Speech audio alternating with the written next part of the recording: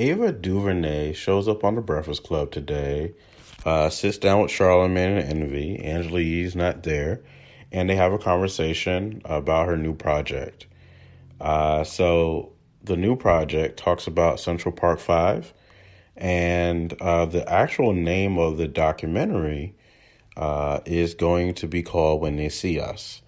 And so I like to see rollouts because there was a trailer release about 3 weeks ago, and now there's plenty of articles all being written about this as we gear up for this Netflix video content. And so what is the release date? Because what I want you all to really realize on this episode is proper rollouts, proper ways to get your content out to the public, especially on a bigger level. So when I'm looking at articles right now, what they're doing is a multi-layered marketing approach. And so I'm looking at NBCnews.com. This was released earlier this week. So this is actually yesterday. And it says Ava DuVernay's new Netflix series sheds light on the horrors of wrongful incarceration. The story of formerly incarcerated people in this country is one that's little told, and it's not enough. This is written by Janelle Richards, Michelle Cho, and Kim Cornett. And so they give a little bit of background on the movie, and I wanted to highlight something here. It says here, Linda Fairstein led the Manhattan District Attorney's Office Sex Crimes Unit in 1989. Last year, Fairstein continued to defend the work of the prosecution, writing, "The confessions were not coerced."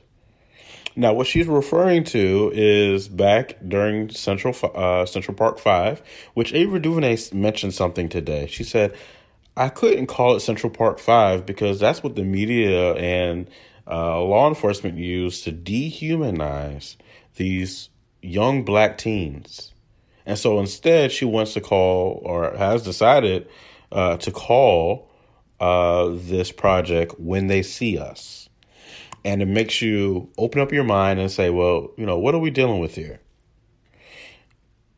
I found that to be very interesting. See, it says here in this article, the Netflix series depicts how the teenagers say that they were physically assaulted and faced with mounting pressure to admit to crimes they did not commit because they wanted to get home. When They See Us also includes the full-page advertisement Donald Trump purchased in local New York City newspapers in May 1989, calling for the reinstatement of the death penalty. It was a measured approach to him, DuVernay said of Trump's actions. We only show what he says for himself, so we use his own words. At the time, Corey Wise was 16 years old. Wise says he was beaten before he gave a false confession. He was the only one who was convicted as an adult and served time in adult prison facilities. They beat Corey up as soon as he got into the precinct, Yusuf Salam said. He wasn't even on the list of suspects. They separated us. I'm hearing him getting beat up in the next room. They're coming into the room that I'm in and telling me that I'm next. I mean, this was beyond a horror story. Although there was no DNA evidence linking any of the teenage boys to the crime, they were found guilty, each convicted on different charges, including rape, assault, and robbery in 2 separate trials. Matias Reyes has been incarcerated since 1991 for committing murder and other rapes. In 2002, Reyes confessed that he was actually the perpetrator in 1989 Central Park crime. DNA from the crime scene confirmed that Reyes was in fact guilty. As a result of this admission, the convictions of Salam, McRae, Richardson, Wise, and Santana were vacated in 2002, but the scars 30 years later all 5 men still live with are both physical and emotional. It says here, I had pure hatred for the people that, put us away for something we didn't do. Pure hatred, McRae said. I can't let it go and I won't. I even promised my mother, because my mother, she passed away, but she asked me to just get that hatred out of my heart, to move on with my life. But I can't. According to the Sentencing Project, people of color make up 37% of the U.S. population, but 67% of the prison population, and black men are 6 times as likely to be incarcerated as white men. So when you really look at this, I wanted to jump on this and understand the black equity of this. So I'm pulling myself out of this article. I'm going to jump back in for one more piece from this article. Then I also want to look at a few other articles that have coming out. These are all coming out roughly at the same time. All these articles are coming out because now with Trump being in office, it actually raises the profile of this particular story. Because Trump was involved back then, it now connects everything to what's happening now and who you have as president in the White House. And it becomes almost a sad tale of American history, but in many ways it's almost poetic justice because his higher profile now makes this story that much more relevant. It actually shines a bigger light on what the hell was happening back then. And so the first episode is going to air, and I'm encouraging all Black Equity listeners, starting on May 31st, 2019, you will have access, from the information I have here, you will have access to When They See Us. Let me make sure we have the right one here. So this is actually created, written, and directed by Ava DuVernay. This series exposes the breakdown of the U.S. criminal justice system during Central Park 5 cases. So in many ways, it's actually not a documentary. So we were told that it was going to be some type of a documentary. No, this is a drama. Executive produced. See, here on Black Equity, I want to know who put the money behind this. That matters. Ava DuVernay. Jeff Skoll. Jeff Skoll is an engineer, Canadian engineer, internet entrepreneur, and film producer. Net worth $4.5 billion. Okay, fair enough. Let's find out a little bit more. Jonathan King, Exit Production. Let's look at who he is. Jonathan King is an English singer-songwriter, record producer, and music entrepreneur, and former television and radio presenter. Okay, fair enough. Who else do we have? Oprah Winfrey. That's a very familiar name. Let's learn a little bit more about her. Oprah Winfrey is an American media executive, actress, talk show host, television producer, and philanthropist. She is best known for her talk show, The Oprah Winfrey Show, which was the highest rated television program of its kind. So she is executive producer on this project. Also, Jane Rosenthal. Let's learn a little bit about Jane. Jane Rosenthal is an American film producer. She is co-founder, CEO, and executive chair at Tribeca Enterprises, a media company that encompasses Tribeca Productions and Tribeca Film Festival. That's a lot of power. Jane Rosenthal, that's a lot of power. And last executive producer is Barry Welsh.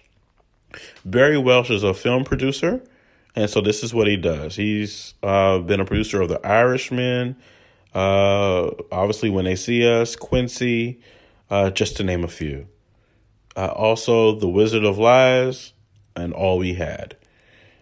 So when I'm looking at this, it looks like there's 2 black women that are going to be executive producing this film, and the rest are not of the culture.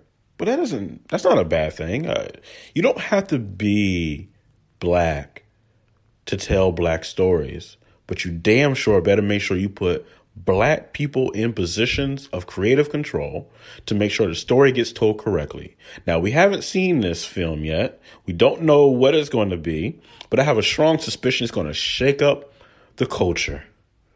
May 31st, get ready. Why do I feel like it's going to shake up the narratives, shift everything? Because it ain't even May 31st yet. We are May 14th, and they are bringing the energy to this. I have in my possession, I'm looking at over 50 different articles over the last 2.5 weeks about this project. This project is going, in my opinion, I haven't seen it, I don't know anything, but you got to think. You just take a step back here. Jane Rosenthal is over Tribeca Film Festival. Okay? That's power. Oh, you don't believe me? Let's look at Tribeca Film Festival. Because, see, I don't think you realize the people that are behind this and why Netflix paid top dollar for this. Tribeca Film Festival is a prominent film festival held in Tribeca neighborhood of Manhattan. Okay? Now, it's not just that it's held in Manhattan, but here, if you really look down into the crevices, the festival now draws an estimated 3 million people, including often elusive celebrities from the worlds of arts, film, and music, and generates $600 million annually. That's almost unheard of in a film festival. It's one of the hardest places in our culture to make money on. And a film festival is making $600 million annually, and that's just a conservative projection. And the person that they have over the film festival is producing this film. Wake up. Pay attention. If that wasn't enough, you have Oprah on it. And then you have other skilled executive producers over this. This is a strong team. Black, white, green, yellow. This is a strong team. Now, this particular project is created and written and directed by Ava DuVernay. That's what I mean by creative control. That's what I mean by shifting narratives. Everybody else is just handling the business. If you know what you're doing, have the best director you can in that spot. Have the best executives you can in that spot. But make sure you have people behind that creative control that can understand business and how to get your film moving. They strategically align with Tribeca Film Festival. They strategically align with Oprah. They strategically align with 2 other executive producers who have had experience in the last 10 years getting films through. One of them being the Quincy documentary that was on Netflix earlier this year or late last year that shifted the way that people were doing documentaries. And so all these people are behind When They See Us. When They See Us will air on May 31st, 2019. I'm not getting paid for any of this. I'm not trying to pump it up. But here are the production companies associated with this film. Participant Media, Harpo Films, Tribeca Productions. You can't miss on any of these. Now, I'm not the biggest fan of Oprah, and I'm not the biggest fan of Harpo Films, but we got to start looking at what they've done. Here's what Harpo Films has done. Beloved, 1998. The Great Debaters, 2007. Precious, 2009. The 100-Foot Journey, 2014. Don't know that one. So that may have been a flop, or maybe I just missed it. Okay. Selma, 2014, which was done with Ava DuVernay. That's where that relationship comes from. Don't forget, they also did Their Eyes Were Watching God and Before Women Had Wings. Harpo Films has a track record of really great projects. Really great projects come from that camp. If I was investing, which obviously is too late to be investing in this project, but if you're an investor and you see the team that's being put in place, you got to get behind this project because the story is on point. This is a story that is going to resonate with the Black community, if not all communities. We know Trump was deeply involved by putting an advertisement in the local newspaper, New York Times, I believe.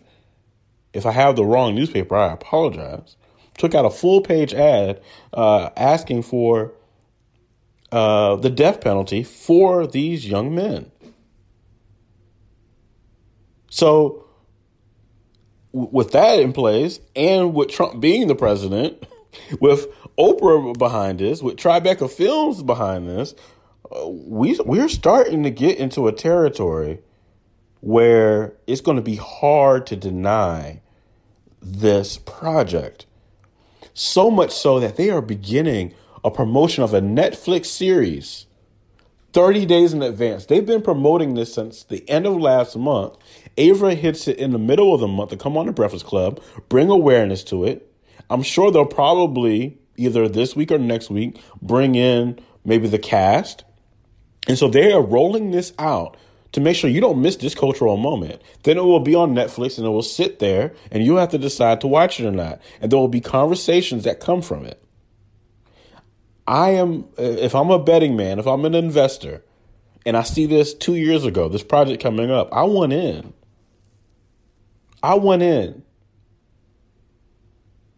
Because I believe this is going to shift a lot of narratives.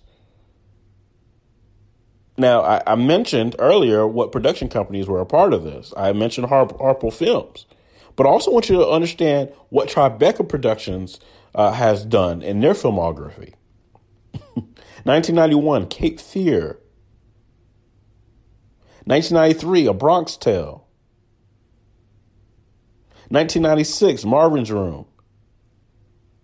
1999, Flawless. 2000, Meet the Parents.